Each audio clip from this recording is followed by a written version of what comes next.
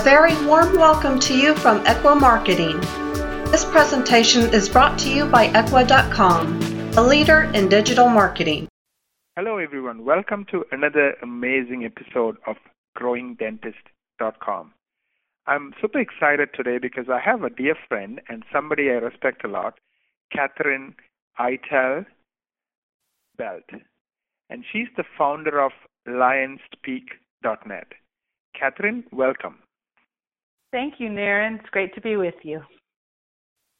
Catherine, I was thinking maybe a great way to kind of segue into this is for you to kind of give a 1 or 2 minute overview of you, but more importantly, talk about, how over the years you came to the realization that you are amazingly good at communication and how you built your business around the three, what you call the three, pillars of communication, and how you kind of cater to all those three different areas. Sure. I think the short story is I started in dentistry as a chairside dental assistant and then eventually moved up to the administrative area and ultimately was managing a busy multi-location practice. And from there, I went into consulting and eventually founded my own consulting firm. So for several decades, I was a practice management consultant, a generalist, we would call it, just a general practice management consultant, and I loved it. I had one frustration, though, in that work, and that was that a lot of times I would go visit a client, help them present some information and some suggestions, and it all seemed great, and it seemed like they were all on board for it, but then I would come back a few months later, and it was almost like I had never been there. Because nothing had really changed. And so it was frustrating for me, and I'm sure it was frustrating ultimately for the clients. And through a series of going back to them and questioning and getting some really, really terrific people that gave me some honest feedback, what I discovered is that while I had good information and I had good suggestions and content, I had no clue how to teach very well. So all I was doing was what we call fire hosing people with information in such a way that they actually couldn't digest it very well and they weren't really learning it. So, and they had no they had no voice in how to build it. And so I just began a long course of study on adult learning and how the adult brain actually makes change. And what that created in my consulting business was nothing short of miraculous. I started having a much better time. Clients were enjoying the training sessions much more, and their results went through the roof, and my company really expanded. So from that, some colleagues took notice, and they asked me to put together a workshop on just the techniques of, not on my content. They had their own content, but they wanted to learn how to teach it in this way. And so about 8 years ago, I began sort of a second lane in my business. So for many years, I was a practice management consultant, but I was also teaching these workshops for trainers and ultimately speakers, basically a train the trainer and a train the speaker program. And about 18 months ago, it just was all becoming too much.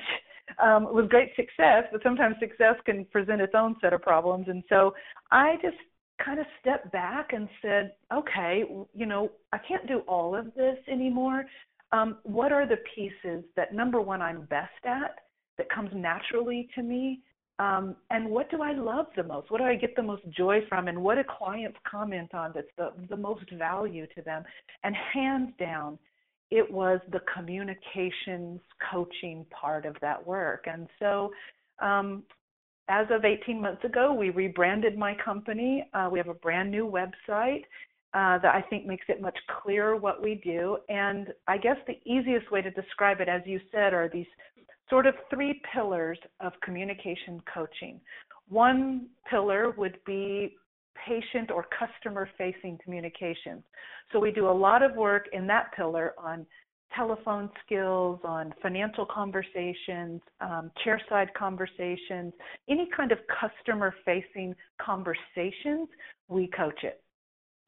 The second pillar would be team communication. So anything from a leader or owner of a business or manager within a business or practice that wants to communicate better with their teams and be better leaders, then we do a self-leadership communications workshops and lots of different avenues to get that information, but a lot of coaching around that.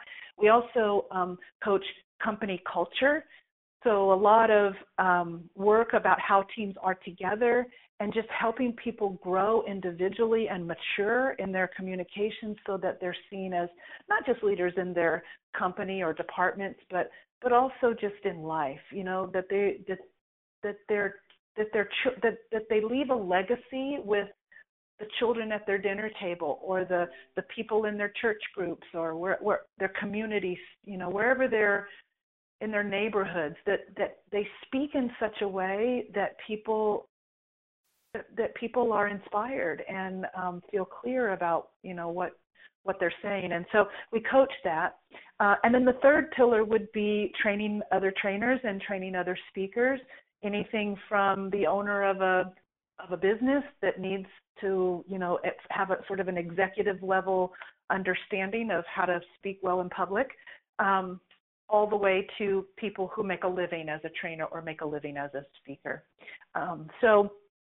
In that pillar, we're doing a lot of corporate work, and of course, a lot of independent speakers and trainers come through that. So that's really sort of an overview of what we do, and we love it, and we're just so happy to have had that moment a few years ago where we said, gosh, let's focus, let's really focus on what we're good at, because there's so many great practice management consultants, and I refer to a lot of them now when a client needs that. But if someone just needs a really, deep dive into particular communication skills, and that's what we specialize in.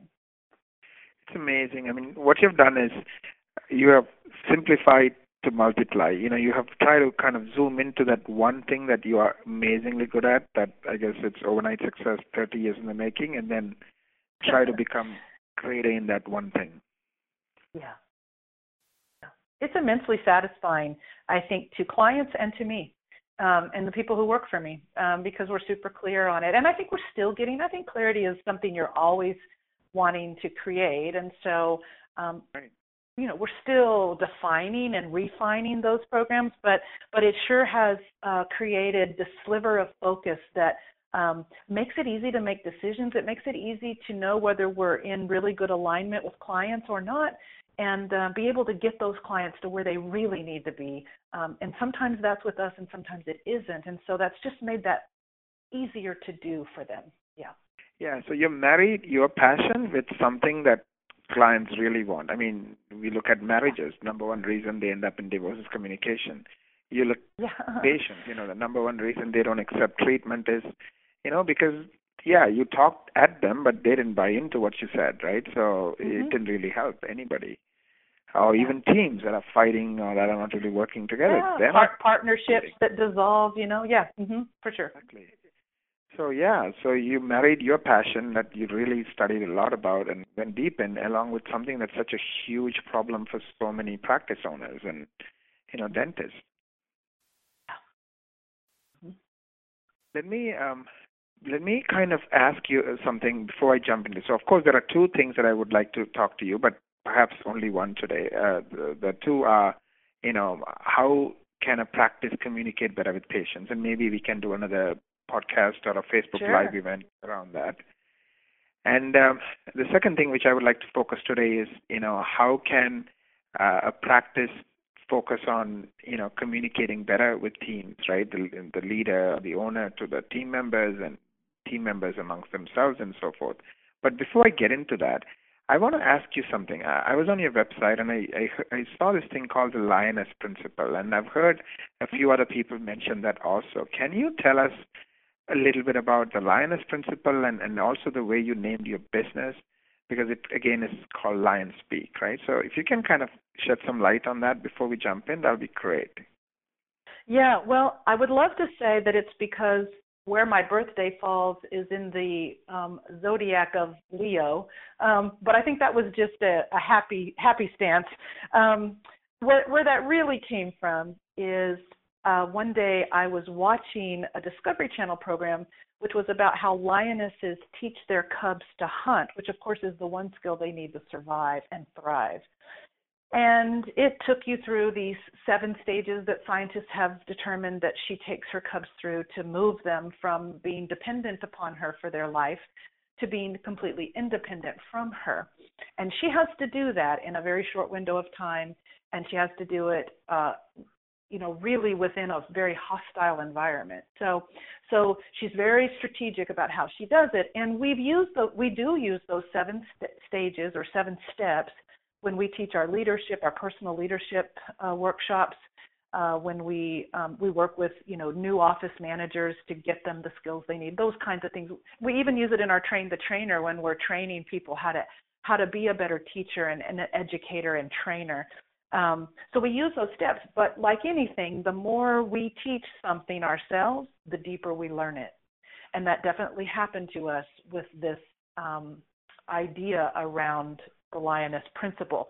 The Lioness Principle actually evolved after teaching those 7 steps so much that what we began to realize is while those steps are very powerful and they serve a purpose, the truth is she's actually not teaching them to hunt because she doesn't need to. Lionesses, just like every mammal, including humans on the planet, are born with the instincts that they need already to survive and thrive. We have ancient wisdom. We have instinctive knowledge that is hardwired into our evolved DNA. And in the lioness story, anybody who's had a house cat or a kitten at their home will know that they know this to be true. A kitten, if a butterfly, flies by or a leaf blows by in the wind, the kitten doesn't have to go to its mother and learn 7 steps to know what to do with that butterfly. It's going to chase it whether there's a mother around or not. It's born with the instinct to do that thing that will help it thrive. And humans are the same way. We are born with this, but we have forgotten. It rules the lion's world and all of those, the primates and all the big cats and most mammals. They live their life by this intuitive voice that helps them make decisions right on time and the right decisions almost always. It helps them know how to communicate flawlessly. And we have that same instinct powerfully, but we also have something they don't have, which is this great big egoic mind. And our minds are so highly developed that we actually argue with the instinct. We've gotten really good at ignoring it. We've gotten really good at subjugating it and pushing it aside. And we have lost one of the greatest gifts that we're born with, and that's this intuitive wisdom. So why that matters to dentistry, why it matters to our subject today, Naren, is that in the past when people taught communications and they taught leadership and they taught these things, it was all about going out there to learn something, going out there to get a script so you'd know how to talk on the phone well, or going out there to memorize a speech so you'd be a great speaker from the stage, or going out there to get a to-do list to be a leader. Do these things and you'll be a great leader, instead of learning intuitively how to connect and inspire and clarify for the people who look to you for leadership and guidance. And so we want to bring people back home. We want to say we absolutely 100% know you can be a better communicator and a better leader. Leadership has nothing to do with owning a business. We're talking about just leadership in life, and it will transfer to the business easily. So if that's what they want, then and who doesn't, right? Who doesn't want to advance their life in the direction of their dreams? So if that's what we want, then we're saying you don't have to go out and get anything. You can be like the lioness. The lioness recognizes what she's actually doing is she's actually recognizing that the cubs were born with it. So while it does look on the surface like she's teaching them these 7 things, what she's really doing is recognizing that they already know it at its core level, And she's basically creating an environment and a process so she can show them that they know it. She can expand their knowledge and help them blossom that intuitive wisdom. And that's exactly what we do at Lion Speak. At Lion Speak, we say your people already know when they're connecting well with another human being and when they're not. I couldn't teach that to them if I tried. They know it, and they do not need a script to become fantastic communicators.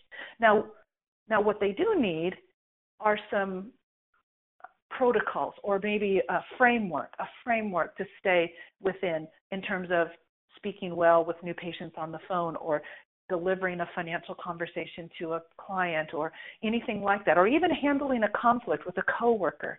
We do teach frameworks, but within the framework, we do some exercises where people step into the framework with 100% of their own personality, 100% of their own individuality and their unique voice. And we encourage them to not only be who they are, but to be the best version of who they are. And people are embracing this system and idea unbelievably, because I think we're tired of the only way to get better is something that's outside of us. And so I think we're bringing people back home to say, no, I know how to do this. I've forgotten that I did. I've forgotten that I can trust this. And it's not that we're not teaching we're not helping people to structure it. I think, Naren, you and I talked earlier about the fact that where scripts probably came from, I suspect, is that owners and managers wanted to guarantee consistency across all locations, across all of their employees. Maybe even for us leaders of a family, we want consistency with our children. We know we don't want one child behaving one way and another way. So I think it's wise to create consistency. But in an effort to create consistency, I think erroneously we thought the only way to do that was to script it word for word. And I think inadvertently what happened is we robbed people of their passion and their authentic voice. And I think we also robbed clients of interacting with a group of people who are operating at a very high level. But when we speak to them, we feel they're very humanly connected to us in a very real, genuine way. And so I use a principle, and we teach a principle called both and instead of either or. So I like to say I live in a both and world, meaning I look at that and say, well, why can't we have both? Why can't we have both consistency and genuineness? Why can't we have predictability of result and genuineness and authenticity in our communication and be who we are, the best versions? And so that's the both and. I want both, this and that. And that's how we came up with our method of, and it all grew from that one program that I watched of the Lioness Principle. And I think it was the good Lord saying, this is what you're supposed to teach, because that really resonated with me so deeply that it's now become the basis of everything we teach. All three of those pillars are all tied back to this principle that people have greatness within them. They are not bringing to the table. They are not tapping into its fullest capacity. And we should be. Yeah. This is amazing. I think Steve Jobs said, right, don't live somebody else's life, live your own life. And I guess you're taking it to another level. Don't use a script and try to be somebody else. Yes, there can be guidelines and, kind of pillars that can guide you, but at the end of the day, be yourself. You already are great. You just, it's our job to kind of help you, kind of go back to that authentic greatness you already have in connecting with people and bring it out. Yeah, I mean, it's really fun to watch teams. We'll bring in a protocol or one of our frameworks on whatever it is they're wanting to work on, and then we encourage them to take that initial framework and workshop it so that they massage that framework so that it fits their practice, it fits the personality, it it fits the marketplace that they're working within. And once they commit to that, or they get that framework finished, then we have an exercise where they actually really commit to it. They commit to 100%. We're not varying from this framework, but within the framework, it's like stepping into a corral. Once we step into this framework, we're not going to leave it, but within it, we can dance any way we want. We can, I say to them, if you're funny, you should be funny. Patients will love it because you'll be so authentic.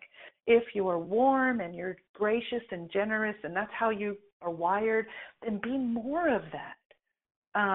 So, we want people to be, we don't want, it's like when I train people to become better speakers, they'll ask me almost always about humor and about telling jokes. And shouldn't I start with a joke? And I always say, well, I don't tell jokes because if you came to my house to a dinner party at my house, I wouldn't tell jokes. It's not that I think there's anything wrong with telling jokes. It's just not genuinely who I am. But I love to tell stories that are funny.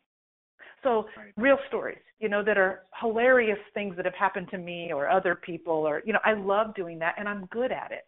And so I can have my crowd maybe not holding their sides and tears coming out of their eyes, they're laughing so hard, but I always am able to get a lot of warm chuckles and, really good laughter by telling these stories. And that's more my style. So I say to speakers, if you're good at telling jokes and you tell jokes anyway, and there's a joke that fits perfectly with the content of your speech and you can deliver it and get the laugh you want, then absolutely. But if you can't, because you've seen some other speaker do it and it's not authentic to who you are in everyday life, now that's where you're going outside of the authenticity, searching for this tool. And really what I'm saying is you got everything you need. Let's develop how you naturally, yes, we absolutely want humor, but what is your natural style of humor? Let's stay in that lane. Let's develop it more. It just becomes easier and more authentic. So that's a really good example of it. Makes a ton of sense. And by the way, I'm definitely going to check out your course in November for Train the Trainers. I mean, you're somebody I can learn a lot from, and it's just because you've been thinking about this for so many decades. Yeah. So, right. So I don't have to pay the tuition that you paid figuring it out in decades. We can definitely shorten the curve for sure. Exactly. Maybe I can do it in 3 days. Maybe I won't get to your level. There you go. Let me jump into the team part, right? We said, there are three pillars, and one of the pillars is how do teams communicate?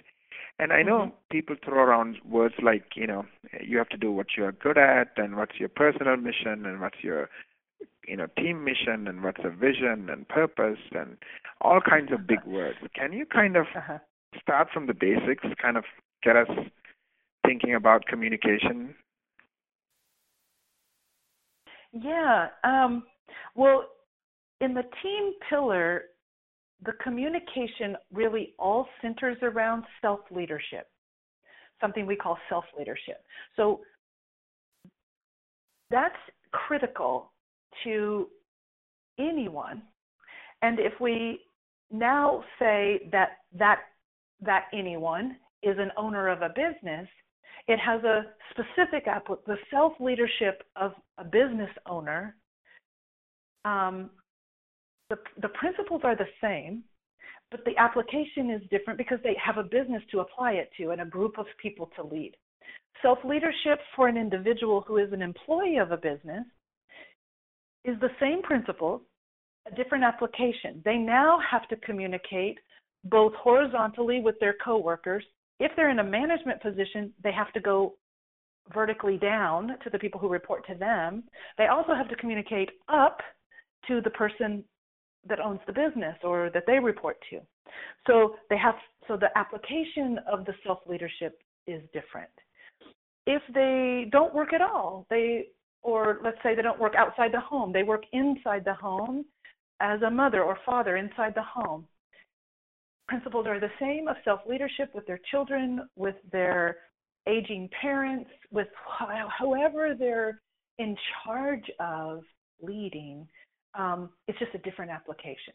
So when we talk about team communication, the first thing, we don't start even giving them protocols for that or frameworks for that. What we do is we step way back and we say, the words will come easy to you in any situation, whether it's a team meeting, whether it's dealing with a conflict, whether it's, no matter what it is, asking for a raise, doing employee review, whatever the communication situation is, the words will come more easily, the right words, when you already have yourself emotionally stable. So we work on some tools to check in, to do a self-check before I open my mouth, before I make a decision about my business or about my job or, about anything. How do I check in so that I know I am standing on the strongest emotional platform so that I make the best decisions and I say the right words? The words really do come out pretty well when you have the space between your ears and the space within your heart stabilized and really strong. In other words, we talk about, I use an analogy of something I call the flow. And so in the flow is where all the positive attributes are. So if you're in the flow, what I call the flow, you're moving along in your life, you're moving along in your business, you're optimistic, you're generous, you're confident, you're happy, you're courageous, you're, all of the positive attributes you could think of. That's what in the flow, the future looks bright. There's abundance. There's more. There's enough for everyone. There's enough for everyone. Every dream is possible. It's just this amazing place in the flow. But all of us, even if we can get ourselves in the flow and we're operating, we're speaking from there, we're making decisions from there, all of us, life happens to us. And life happens to me every day, just like everybody else, and it pops me out of that flow. So just imagine that I popped out. I'm a cork in that river, and it popped me out into and onto the muddy bank on the side. When we're in the muddy bank on the side, our feet are, it's not that we're not moving, but it's slower, it's sluggish, it's harder. Out here on the muddy bank, emotionally, we are kind of afraid. We are afraid of what's going to happen or not going to happen. We are not feeling like there's enough for everyone, so we're jealous or we're envious or we're not very generous. We're selfish. We are worried. We're guilty and regretful and ashamed. All of those negative emotions are out there. So if we are out here, if someone makes us angry, they say something to us that's angry, or we attend a meeting and we're not very optimistic, we're pretty pessimistic about the results of this meeting. If we're there and we open our mouth, we're going to say different things from that platform than we would if we first got ourselves back, if we recognized we were out and we strategically got ourselves back in and we knew how to do that, and we spoke from here and we made our decisions from here. The decisions from the flow are very different than the decisions out on the muddy bank. And so that's the first thing we teach people about self-leadership. Now, imagine, back to your question of vision and purpose and mission and all these things, if you're the owner of a business and you want the business to end up some particular place in 5 years, let's say, we work with owners and we say, we'd like to take you through a process where you get yourself in that flow on that strong emotional platform before you start to envision where you want to go. Because your vision will be different on the bank, where there is not enough and you're slightly pessimistic and you're very mired down in what's happened before and any failures you've had before or anything like that, then that future looks very different, and you will limit your dreams in a different way than you will from in here in the flow. So we help leaders do that. What I'll do right now is clarify for your listeners something we call the re-envisioned vision. In the past, and I learned from some of the best, some of the icons in the consulting industry and dentistry, I studied them like no other when I became a consultant. And several decades ago when I started, the common wisdom was that you brought the team together, and many of your listeners have probably done this. They brought their teams together and they spent hours trying to hammer out a vision statement or a mission statement, or some, there's all different terms for it. And if they were successful at that, then it was typed up and printed, and it either was filed in a file, or in some cases it went onto a website, or it got framed in a frame on the wall of the practice. And it became their guiding, was supposed to become their guiding principles and their guiding, creating this future vision. But in my experience as a consultant, it never did, or rarely did. I would come back in a few months later and refer to the vision and ask them a question about it, and they'd say things like, "Well, hold on, let me go pull that from the file," or they had you could tell that there was a disconnect between the work we did and what actually happened day to day, minute by minute. It didn't really change behavior. And so after I finally got some time in this consulting world, I stepped out of that and said, that doesn't make sense to me. And where it really hit home with me is the day that I hired my very first employee. I remember thinking, well, at some point we're going to have a meeting and we're going to have to create this vision. And then I thought, why in the world would I want to do that? Why would I want an employee that I don't even know is going to work out long term yet? Why would I want to have a meeting and have them be involved in any way with the long-term or even short-term vision for my company? This is my company. I'm taking the risk. I'm doing that level of work and commitment to run this. If somebody's not going to get a paycheck, it's going to be me, not them.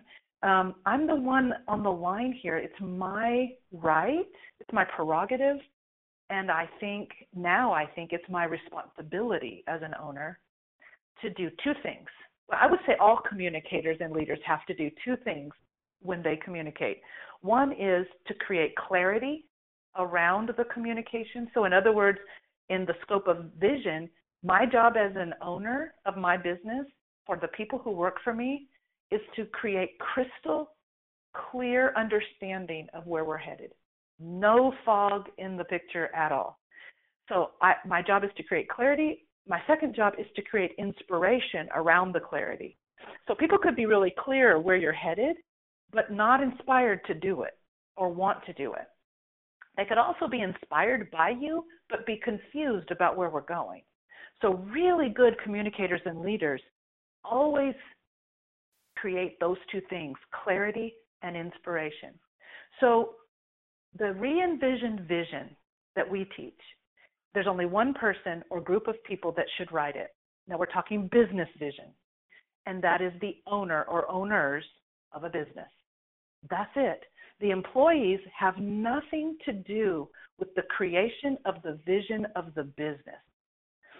That's not to say that the employees and the team don't have a huge role to play in the development of the strategies that will cause this vision to come to fruition.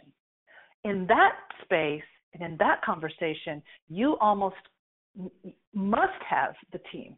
Because if you're not able to if it's not a solo entrepreneur and you're the only, there's just a one-person business, if you have anyone working for you, then they must be involved. You don't want to miss their contribution of creativity, of ideas, of strategies, but it's only in the how we're going to do it. It's not in where we're going.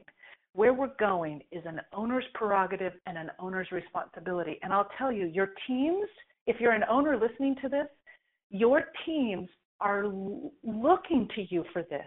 They are so happy when they get it from an owner in a conversational, passionate way. I don't know why I want it. I don't have to justify it. I don't need to explain it. I don't even have to explain it to myself in terms of why. And when we coach owners in this vision process, we push them to really say, if it was just the best, like when would you start your day? When would you work? Who would you work with? What would you do, and what would you never do again? And it's interesting. A lot of people get off track with what we call the cursed hows. Like, well, I just don't know how I would, my clients expect me to do this and this, or my clients don't want to go see multiple specialists, so I have to do endo. And so we have a strategy for coaching people to not get off in the weeds, but to just dream. And we say, don't worry about how. Just pretend that some miracle happened, and miraculously you were able to do it. You were able to grow your practice or your business in the way you would like, beyond your wildest dreams, and you never did another endo again, or saw another kid again, or whatever it is that they don't want to do. And so we create this vision, and we don't get stuck in the cursed hows. How are we going to do that? We just say, just this is just the what where are we going? So we create it, and then we ask the team members on the side to create, and we give them a kit, a way to do this. We help them, but they create their own individual life vision. And what we're looking for is creating a conversation between the owner of the business and the people who work in the business to determine if the business vision and the life visions that all these people represent align. Because for me, there is no right or wrong. And I'd love for people to stop even thinking in those terms of this is right or wrong, or this is good or bad. But what if it either works or it doesn't work? It aligns or it doesn't align. So what business owners, I think, should be looking for is, how do I gain clarity around my vision? How do I, either do it myself or get coaching on how to present this to my team in a really inspirational way and authentic way to me, so that they get a chance to ask their questions and talk about what scares them about that, or what they're worried about, or what they're excited about. And then how do we have them be able to hold their life vision up to this work vision and ask themselves if it aligns? And how do we make it okay if it doesn't, and not so scary if it doesn't? And I've got, great examples of lots of times where that it didn't align, and it's like set people free. So that's what we work toward, and that's why it's a different way of looking at it. When we're not expecting the teams to come up with where the business is going, but the owners to come up with where the business is going. And then the teams to get involved on the back end of that, which is, now that we know, now how do we create the strategies to fill the gap and get us there? So it's a different way of looking at it, and a pretty exciting way of doing it.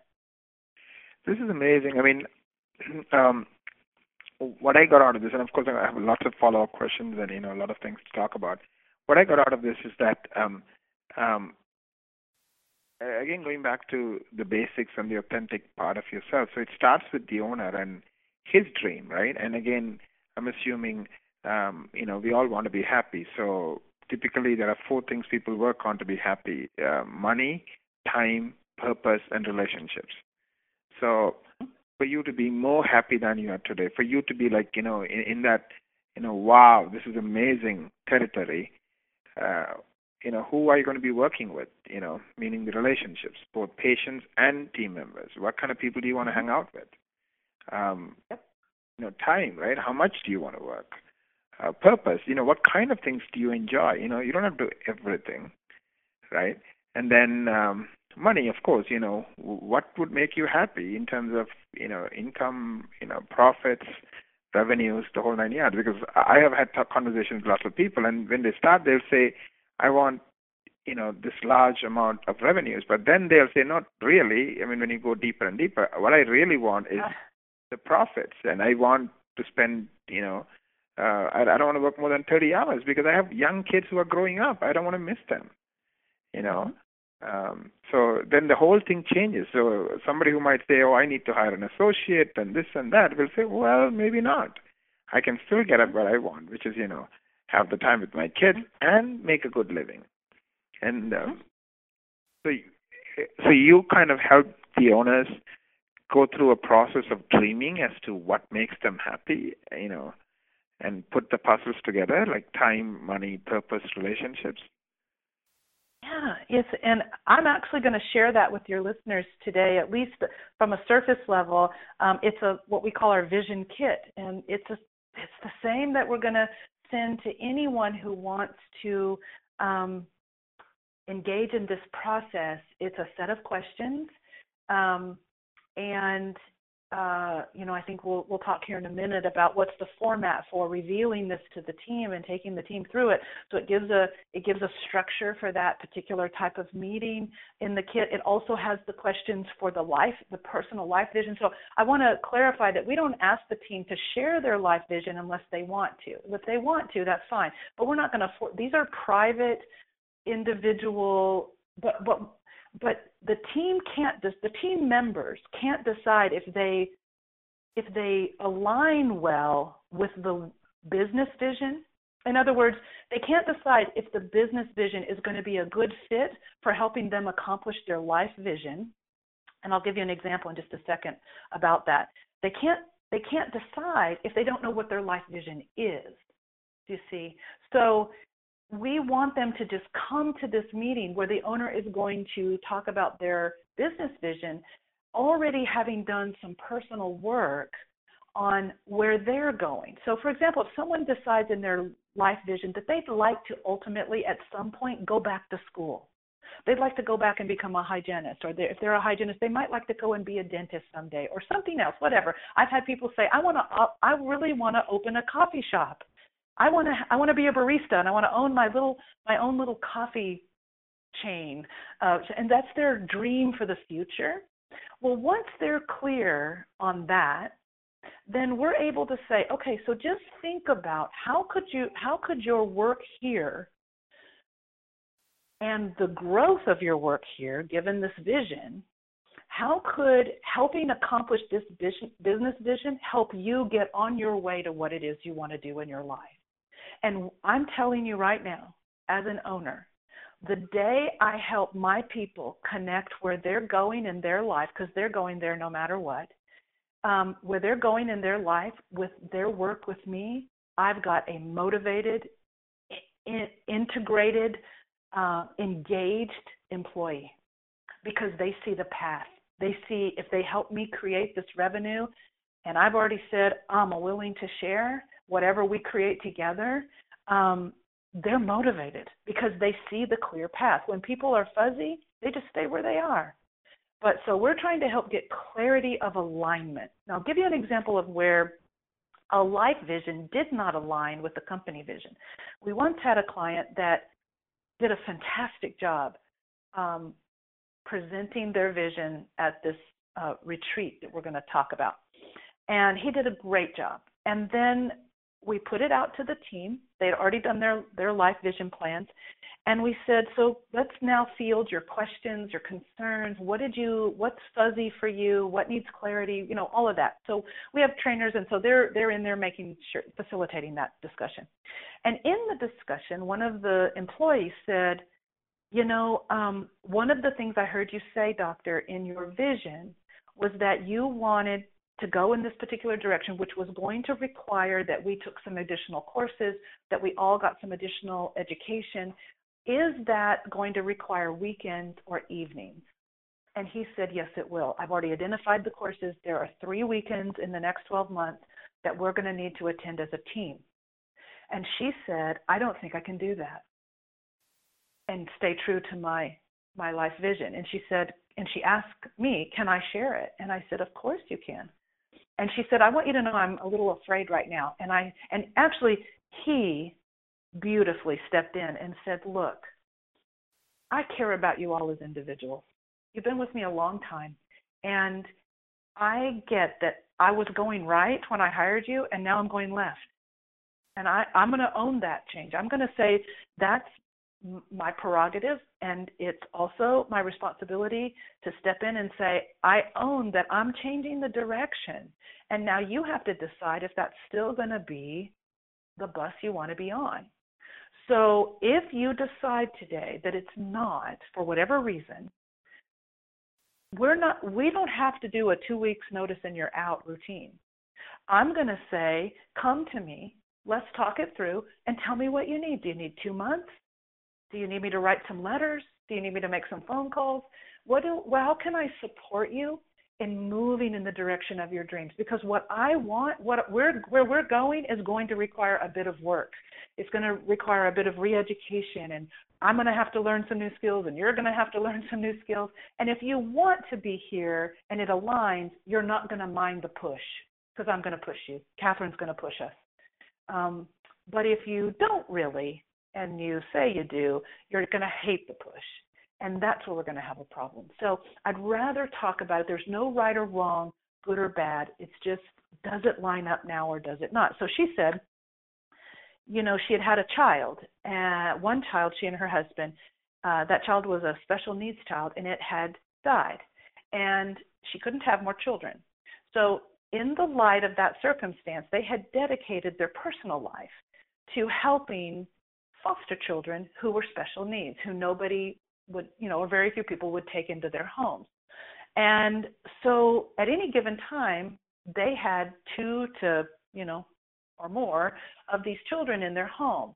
And their arrangement was that the woman worked during the day at the dental practice, but then and took care of the children in the evening and on the weekends, and the husband worked then.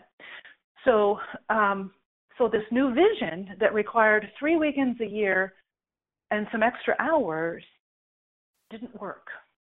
And you can see where she's a one. It would be easy to say, I can't do weekends and assume she's not a team player.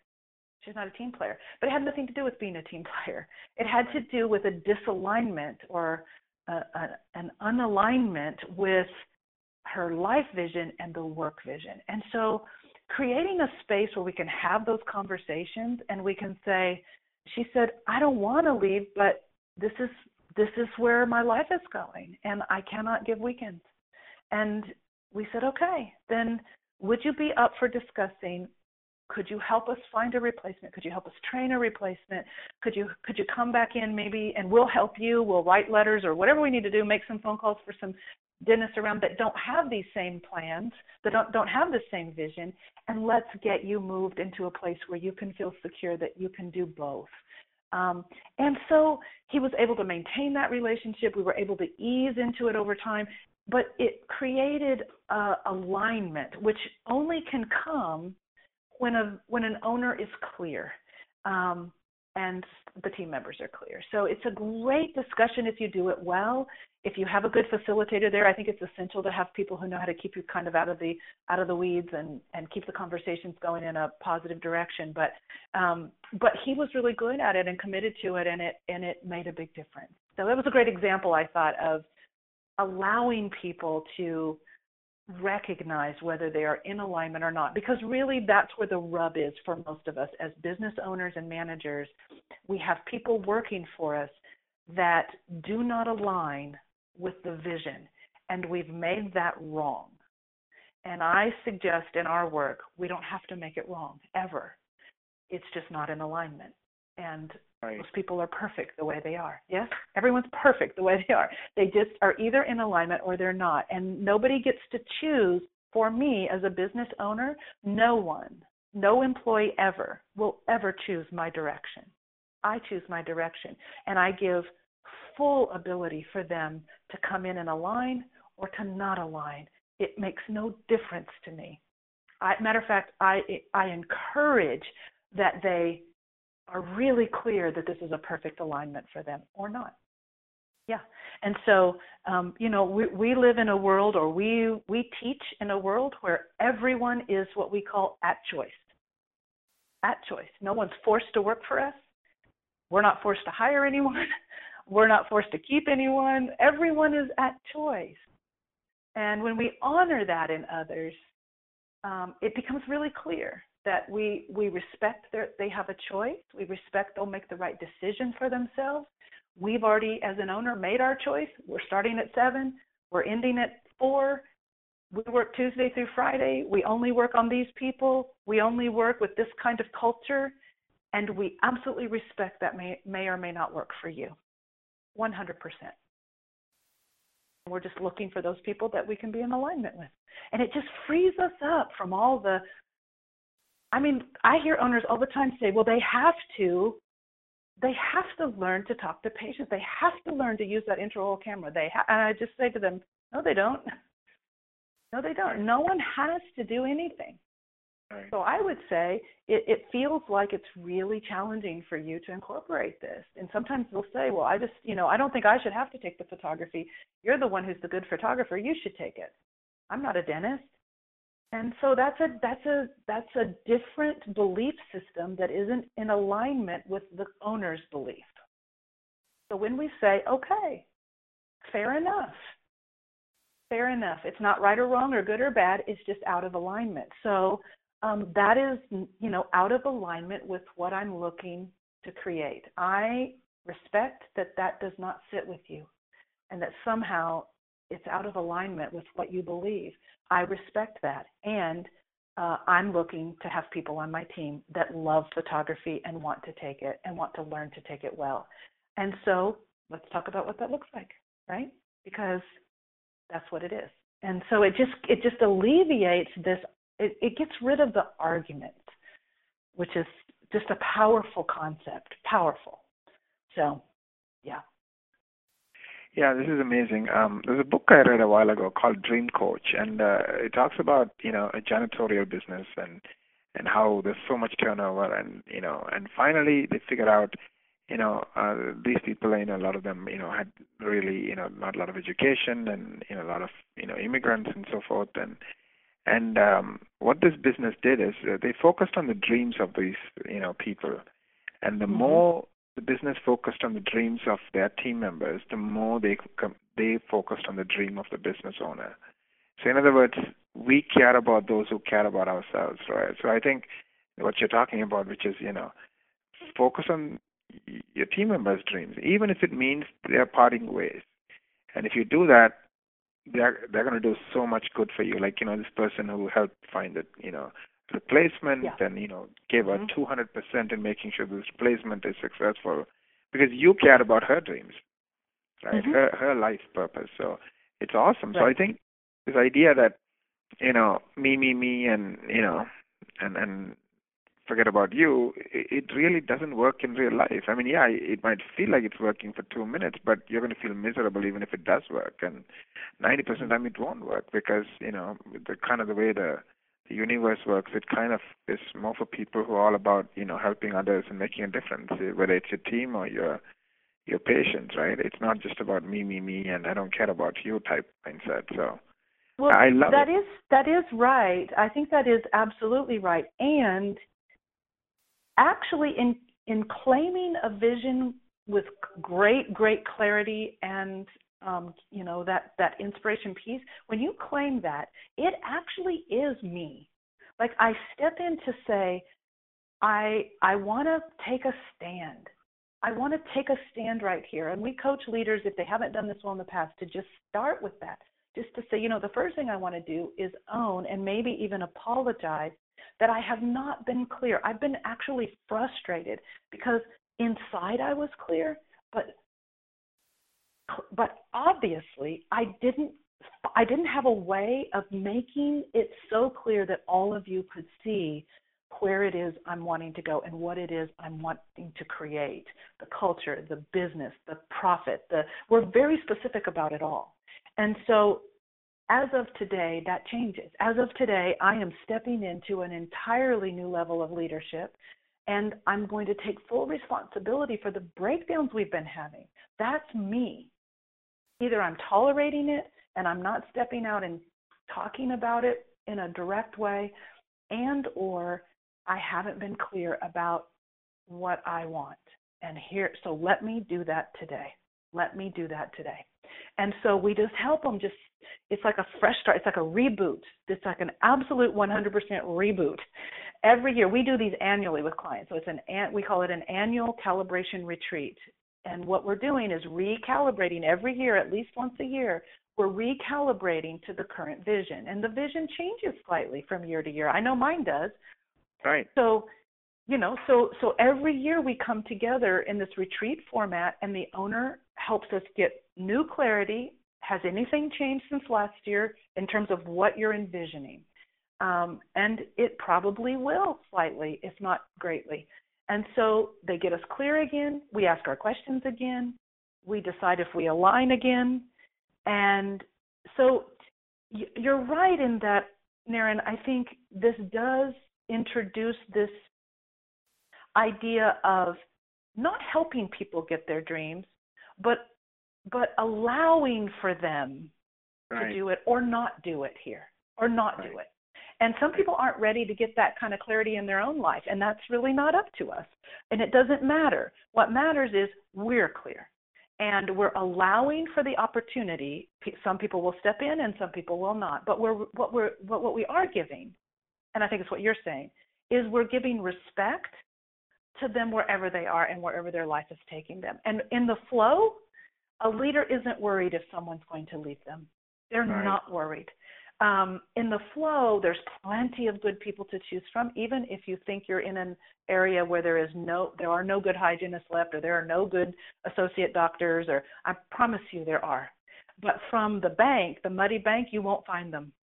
They will not be attracted to you. They will not show up on your radar. It's like trying to find country music when you're dialed to a jazz station. It's not that the country music's not playing, it is at the same time, but you'll never hear it because you're on a different frequency. So when you get yourself here, you're never ever held hostage by an employee who won't do or won't get in line or doesn't bring the attitude. You're never ever encumbered by that. But that's what I'm saying. Leadership is about first getting yourself on this strong emotional platform so that you are always at choice, and you recognize everyone in your orbit, everyone in your sphere of influence is also at choice. Your spouse, your friends, your coworkers, all of it. So your patients, so when you live in that space and work from that space and lead from that space, it's very different. It's very empowering. And of course, what we're trying to do is learn it ourselves so we can be the example to everyone that we're leading. We set the example of how to lead from this platform, from how to lead from clarity, and respecting that people have whatever choices they have. But you've made yours. I've made mine.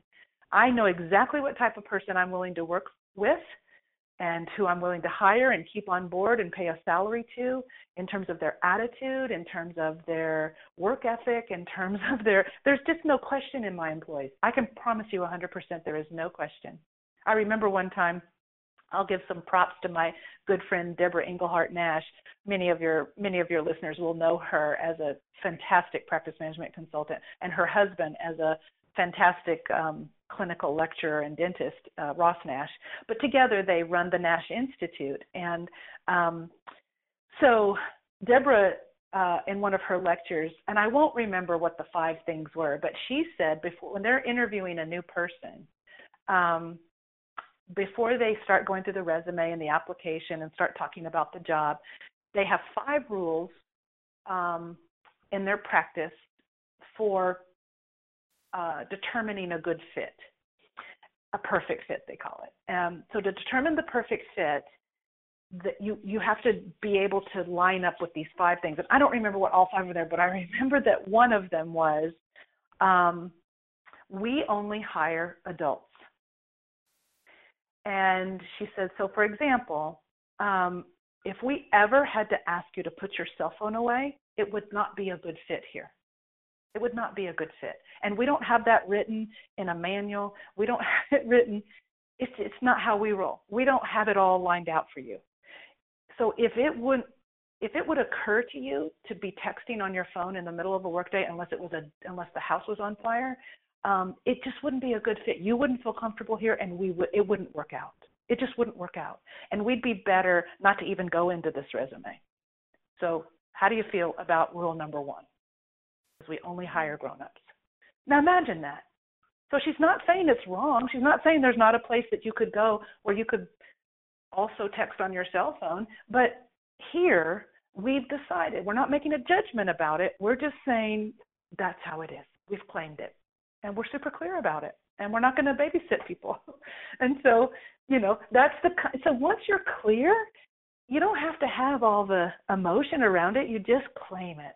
And it either aligns or it doesn't. It either works or it doesn't. It's not right or wrong or good or bad. We lose those labels and we just step into, this is how I want it.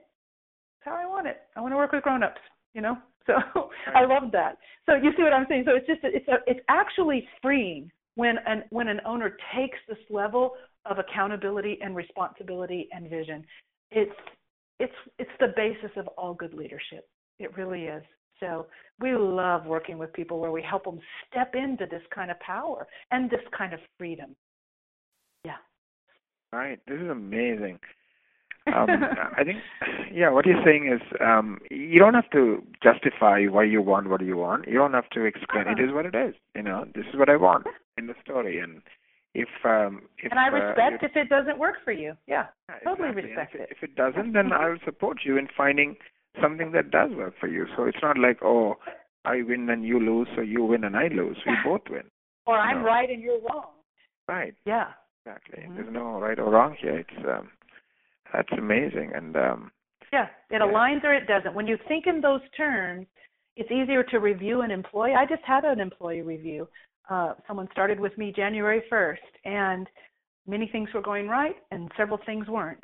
And so when we sat down, it was really talking about it in terms of, does this line up with where you're headed? Because this is what the job requires. So it was just a different conversation, because it's not about her being wrong or doing things wrong. It's about this is the job, and are we able to get alignment with the job, with her talents, with her wishes, with her vision? Can we create a better alignment there or not? And if not, then what would that look like? Would it be part-time in some other way with my business? Would it be that we call it today and say it's not a good fit? And we just were able to have this more open discussion, because there's no discussion about who's right or wrong or good or bad or any of that. So it's a much different way of communicating. So you see now, it's a really great example how, because I'm standing on this platform, this emotionally strong platform of freedom and of thinking this way, I'm able to step into that conversation differently. I'm not afraid of her quitting. I'm not afraid of us deciding that it's not a good fit or deciding to change the job in some way. I'm not afraid of any of those, and I'm open to all of those, because what I'm after is alignment, and I know that it exists for me because I have it in other places. I have it in other employees and have had it in the past. And so I'm not afraid of it. And that's where I had to get myself there before I sat down with her and before that communication commenced, because I knew I would speak differently as a leader, the leader she needed from that platform. So it really is, the work is about that first, and then we create. So if we're going to put an owner up in front of their team to communicate conversationally this new vision and this new way of leadership and the new way of being, we have to first work with them on getting them on this emotionally stronger platform. Once they're there, the words come pretty easily to them in front of their team. It's really magical. It's really magical. So, and I'd love to talk, Niren, a little bit about that day, about that retreat. Yeah, go for it. If we have time. Absolutely. I do have one question before we jump into that. Sure. You mentioned clarity and inspiration, right? I understand clarity and I understand the power of clarity you're talking about. Can you talk about inspire? I mean, you said that's the other piece. Like, is inspiration comes from clarity, or is there something more to it? I'm just trying to get some. So yeah. So for example, like you said, clarity is pretty easy to wrap our heads around. What I'm speaking to is, let's say I outline I'll give you an example of a recent dentist who I'm on the faculty of something called the Dental Business Institute. So it's almost like a dental MBA, especially geared toward people who want to grow their practice in terms of location. And so it's this great program, and it's like over the course of a year, I think, and I'm on the first weekend because I teach on vision. And so one of the students in that course was a man who had just purchased, I may have some of these numbers not quite right, but I think he had just purchased his second or third location. He was in a suburb of Detroit. And he came to me, called me after the course, and he said, so here's my situation. I have these practices, and I want to grow to a max of, I think he said 6, or maybe it was 8, something like that. But that was his max. And he said, and I'm currently in contract or in escrow for 2 more practices. One's, set to close any time, and then the other's a little further down.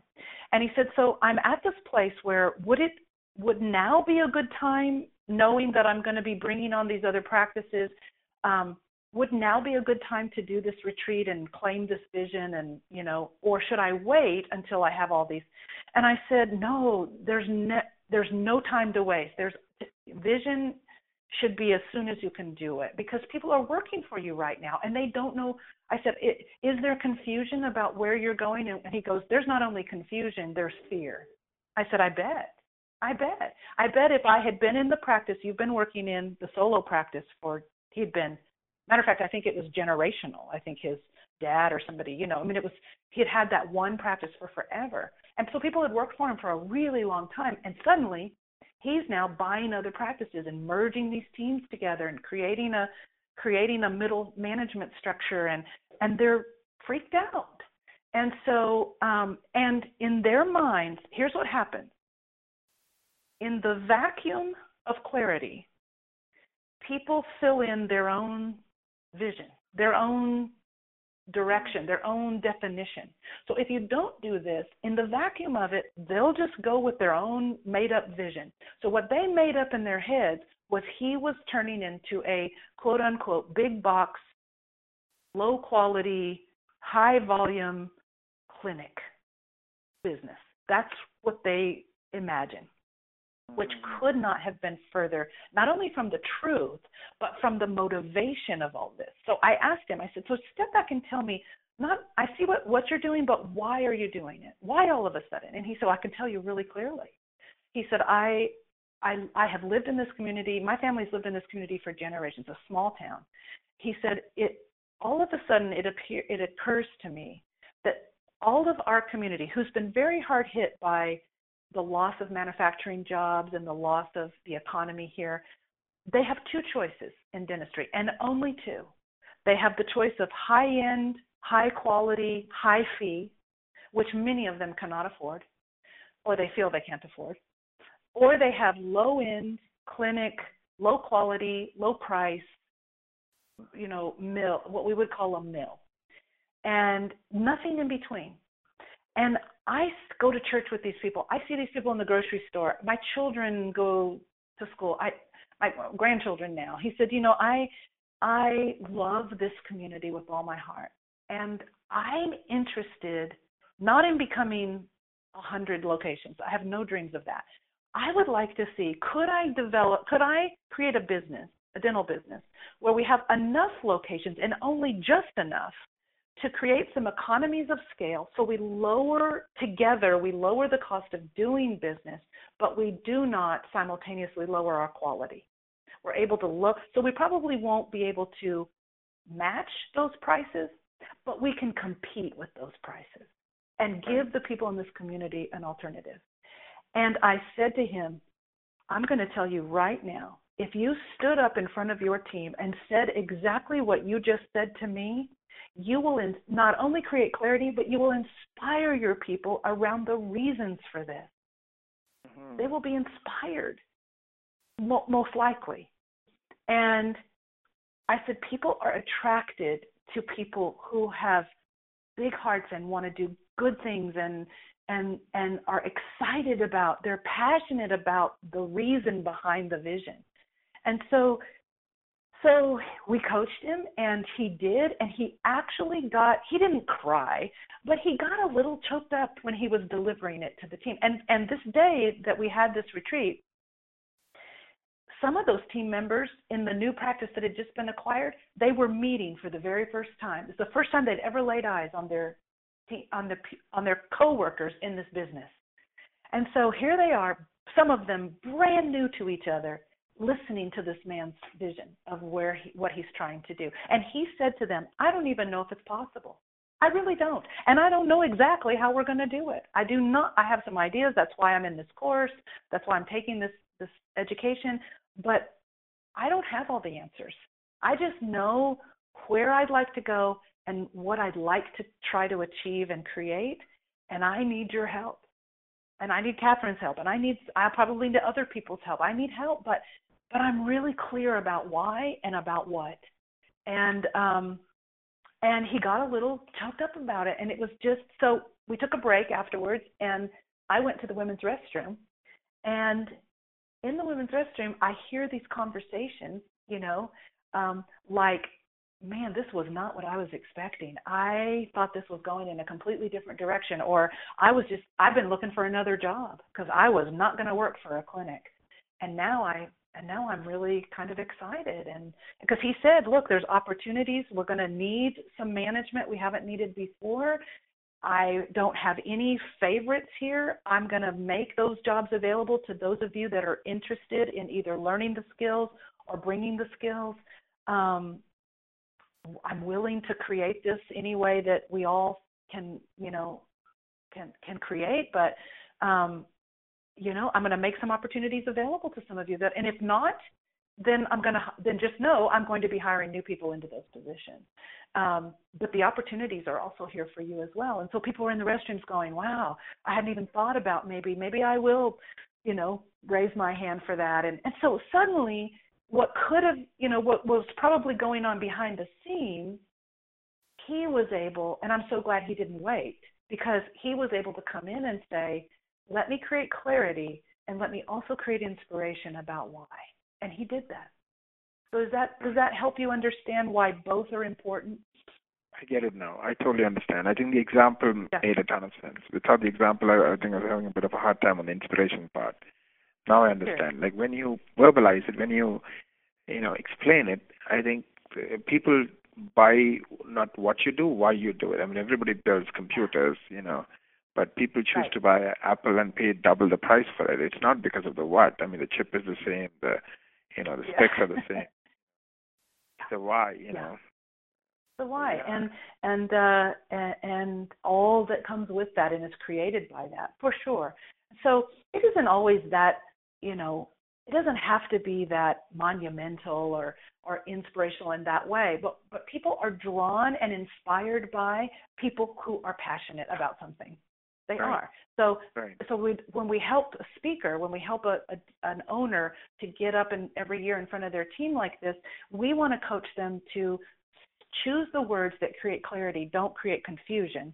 And we want to choose the responses that inspire people to want to get on the train with you rather than freak them out and create fear. And, so we want them to see you confident. We want them to see you. And passionate doesn't mean you're Tony Robbins up there doing the rah-rah. That's not, he's passionate in his way. But I've seen people very quiet, very very subtle people be extremely passionate about the direction and what they're created. It's not the volume of your voice. It's the authenticity and the urgency that people feel, the excitement that they feel, the optimism that they feel from you about what you're creating. When they see joy, they see fun, they see that you are on fire internally about this challenge and this creation, it's hard. It's like a magnet for people. So if you don't have it, it either means it's not really coming from an authentic place, or you have devalued what that could do for your people and how bad they need it and how bad we all need it. And so, it's that piece. Right. Absolutely. Before we wrap up, can you kind of provide a little bit more color on that, the retreat you're talking about, um, and then we'll talk about the website and how people can reach you and any offers you have for them. And Sure. So really quickly, the calibration retreat is something I've alluded to it already several times, but it's a retreat we do annually. We encourage practices to do it whether they engage with us or not, but I would encourage all your listeners to consider an annual retreat, team retreat, that is held off-site, meaning it is off of the premises of their normal work environment. Very important detail to this. It's important to get people out of their normal space, because my experience as a trainer for many decades is that people show up differently, listening with different ears, with a different level of openness and engagement when you pop them out of their normal environment. You notice when you have team meetings routinely in the same space over and over and over again, people sit in the same chairs. They go straight to the same chair every time. And that shows you how habitual and how defined that all gets. So what we want to do is break that routine, because people then, when that cycle gets broken, they now don't know what to expect. They are listening differently because they're intuitively their body says, this is different. I better listen up. It just some things are triggered that you don't get in the normal setting. So select someplace off-site. The more creative, the better, with the only requirement being that there must be a space within the venue to have a meeting. So, for example, we've done these retreats in climbing gyms, in adventure parks. We've done many of them at the Wild Animal Park here in near San Diego, near where I live, which is really fun to combine with the Lioness Principle, of course. But in all of those cases, we've done them at wineries. We've done them at cooking schools. We've done them at racetracks. We've done them at playing resorts, just nice resorts. But we select a location that has either a pavilion or a room or something where we can have a meeting, but then we can use the space to accomplish one of the requirements of the retreat. So the requirements of the retreat, or the agenda of the retreat, is we usually start with, and I would suggest if your listeners are thinking about putting together this annual retreat for their company, that they would consider hiring a professional facilitator to help them, not only to organize it, but to facilitate it. Because a professional facilitator who knows how to do this well will keep you on track, keep you from chasing rabbits down the rabbit holes and getting off track. They will also help maintain some emotional stability. So if a hot spot, what we call a hot spot, emotionally pops up in the room, a skilled facilitator will know how to let that go just far enough to explore it without it getting out of hand and causing the meeting to be derailed. So you want a facilitator that knows what they're doing. When we facilitate a retreat like this, we generally introduce the retreat, the reason for it, the reason for being where we are. We talk about what the day's going to look like. We talk about that the first piece is going to be the owner. The main purpose of this is to get clarity around the vision and alignment around the vision of the business. And so, of course, to do that, we need to hear what that is. And so pretty quickly, we get the owner up, and we're there, but we kind of step out of the limelight. We let them come in and conversationally talk through the new vision, the vision that we've helped coach the owner on and the delivery of. And so they do it, and then we step back in to facilitate questions and concerns, and we have that whole conversation. Then we design an exercise, because the more involved your people are, the more engaged they are, the better that they'll do with this. So we quickly do an exercise, and we've got lots to choose from. But the purpose of the exercise is to basically test what did the group hear in that vision discussion. What resonated strongly among everyone in the group. So they'll do things like get into teams and develop a team logo that represents the vision that we just discussed, or and they'll put it on T-shirts, and then they'll model the T-shirts for us, or they'll create a work of art as if we were in an art gallery, and the work of art represents the vision. And so what we're doing is we're making it fun, and they're having a good time and bonding with their team members, but we're testing, what did they get? What did they get, the key points that we were hoping everyone would get? And that's a way for us to test. Do we need to go back and revisit it a little bit more? Did we not get the clarity we were hoping for, or did we? And if we did, which we usually did, then we move on to the next piece, which are some report outs from the different departments about where you are. So what is the current state of the business? So hygiene reports out, the admin people report out, and they just give us, this is where we are in relation to the things in the vision. And then what that shows us is the gap, what we call the gap between where we are and where we're going, according to this vision. And we spend the bulk of the day then working on strategies and brainstorming and ideating around what would some 12-month strategies over the next 12 months that we could implement in each person's position so that everybody knows what their part is in moving this marker forward on the vision. And then we make some team agreements around those. We talk about what will happen that we can all agree to if the agreements are broken. So there's great clarity around all of that. And then toward the end of the day, usually, we've done some pre-surveys, like anonymous, confidential, usually SurveyMonkey kind of interviews with the team. So we've usually identified some sort of emotional roadblock. Every team has an emotional roadblock of some kind. So sometimes it's trust, sometimes it is optimism, it could be accountability, it could be all kinds of things. But we try to identify what's the common thread here, and what we pick one that if we could get a breakthrough for the team around that, they would be better as a team. And so our facilitators develop an experiential exercise, and we pick from dozens and dozens, but we pick one. We do a lot of what would look like on the surface like we're playing and we're doing all these fun games, but we don't do anything gratuitously.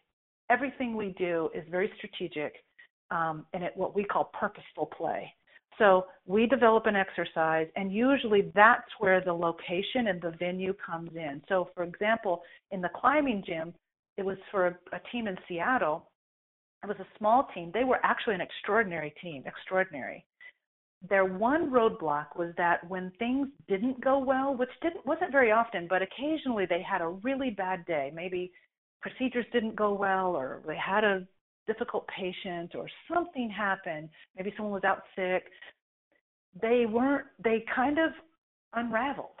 They were not nice to each other. Their tempers flared, and that was a female dentist, a female team, and I think it just was like they were really good as long as things were going well, but if things didn't go well, they didn't do very well together.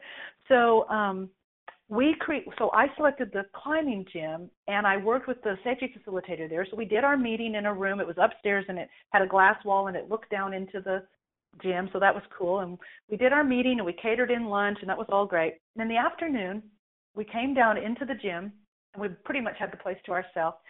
And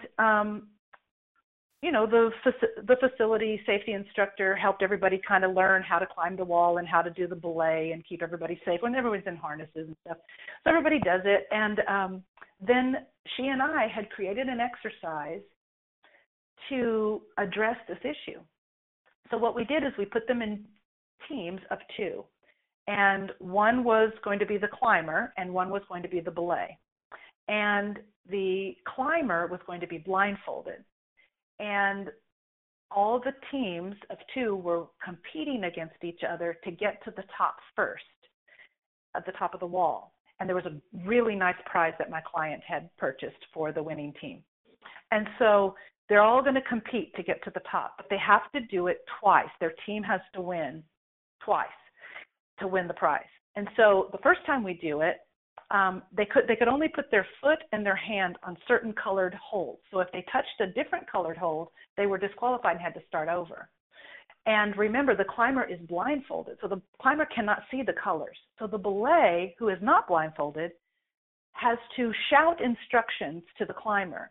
And as the climber gets further and further away and is getting closer and closer to the top, and the belay is looking over and seeing the competitors getting also either beating them or getting close to beating them, the energy and the whole, frustration levels started rising and escalating. And as they escalated, they began to act out. They began to act just like they did in the practice. And they were shouting to each other, and they'd say, lift your leg, just 3 inches. No, lift your leg. And they, the climber would shout down, which leg? You could just tell the irritation and the frustration, and they just were unraveling just like they do in the practice.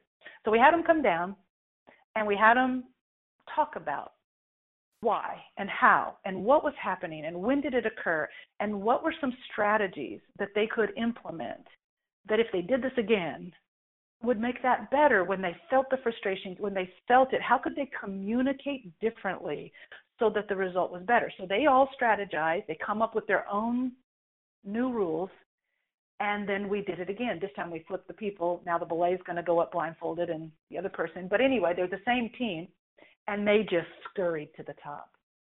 And so when we were all done and we had a winner, and we came down and we were talking about what we had learned from that, I got a letter about a month later that said that exercise and what we learned from it and what we committed to because of it has changed everything in our practice in terms of our culture and how we relate to one another when the going gets tough, when when it heats up, the stress levels go up. We're different now because of that breakthrough. And so we ended the day, and as we always do, with some sort of celebratory. It's either a toast or sometimes there's a dinner or whatever the client wants to do, but there's some sort of a celebratory piece that celebrates what we accomplished that day, but also celebrates the future, this new future that we're getting ready to embark upon. And it's just, those days are so instrumental in gaining clarity and inspiring people, rebonding the team, helping them have a breakthrough in these behavioral kinds of things, and just really kicking off this new 12 months that often is very different than the 12 months previous. And so I do it with my team every year, and our clients do it every year, and they have just been fantastic. So it doesn't have to be physical things like that. I mean, we can create non-physical exercises that are just as impactful if the team is not into, climbing a rock wall. But just, it can be any. I just wanted to kind of point out, it can be as creative as you want it to be, and it can be somewhere local to you so that it's not super expensive and doesn't require, overnight stays. I mean, sometimes people fly their teams out here to go to the Wild Animal Park, and that's what they want to do, but it doesn't have to be that way. It can be just something local. And I'm just really, we're just loving doing these, and we see the impact that it's having, and they've just been really terrific days for these practices. So I just wanted to share that. And I would love to offer your listeners that vision kit that I talked about, which not only has the vision questions and kind of walks you through the process, but also has an outline for how you can do a calibration retreat. It's a simple little outline, but it's basically what I just outlined. It kind of gives you the agenda and how you do it. And so I'm happy to share that. If someone wants to send us an email, I'll give you an email address to send that to. That would be great. What email should they contact Catherine to get that vision? If they just put Vision Kit in the subject line and send it to info at lionspeak.net, not .com, .net. Lionspeak. So LIONSPEAK, Lionspeak.net. Right, so put Vision Kit and send it to info@lionspeak.net. That's right. Perfect. I had so much fun today. This is perhaps one of the longer podcasts I've ever done, but I just couldn't put my phone down. It was so interesting, everything you're sharing. Oh. Thank you very much. I can't tell you how much I've enjoyed it. It's a favorite topic, and I hope your listeners got something out of it, and I wish them through the internet lines and the telephone lines much success in accomplishing their dreams and leading their people well. Absolutely. I think they would have got a lot out of it. I think definitely, even the Lioness principle was very interesting about, bringing out the instincts that people already have instead of, making them memorize scripts. I think, the way you think about leadership, especially around team and, helping the owner have clarity and inspire their people with business, vision. And then, of course, having people have their own life vision and then helping them agree or disagree. Yes, these two align and we can continue or maybe not. I think there's so much in it, and I think I'm just summarizing it at a 10,000-foot level, but I think, by listening to it maybe a couple of times, they'll get a ton out of this. I hope so. And I so appreciate you inviting me, Naren, to share what we're so passionate about here at Lion Speak. Yeah, I would love to have you back, either as a podcast or a Facebook Live event, to talk about how you work with, the patient side of communications. Sure. We have a whole telephone skills protocol that we could talk about and all kinds of different things there. So, yeah, love to. I look forward to it. Yeah, amazing. Thank you, Catherine, and thank you, everyone, for listening to another amazing episode of Growing Dentist with Catherine. And her business is called lionspeak.net.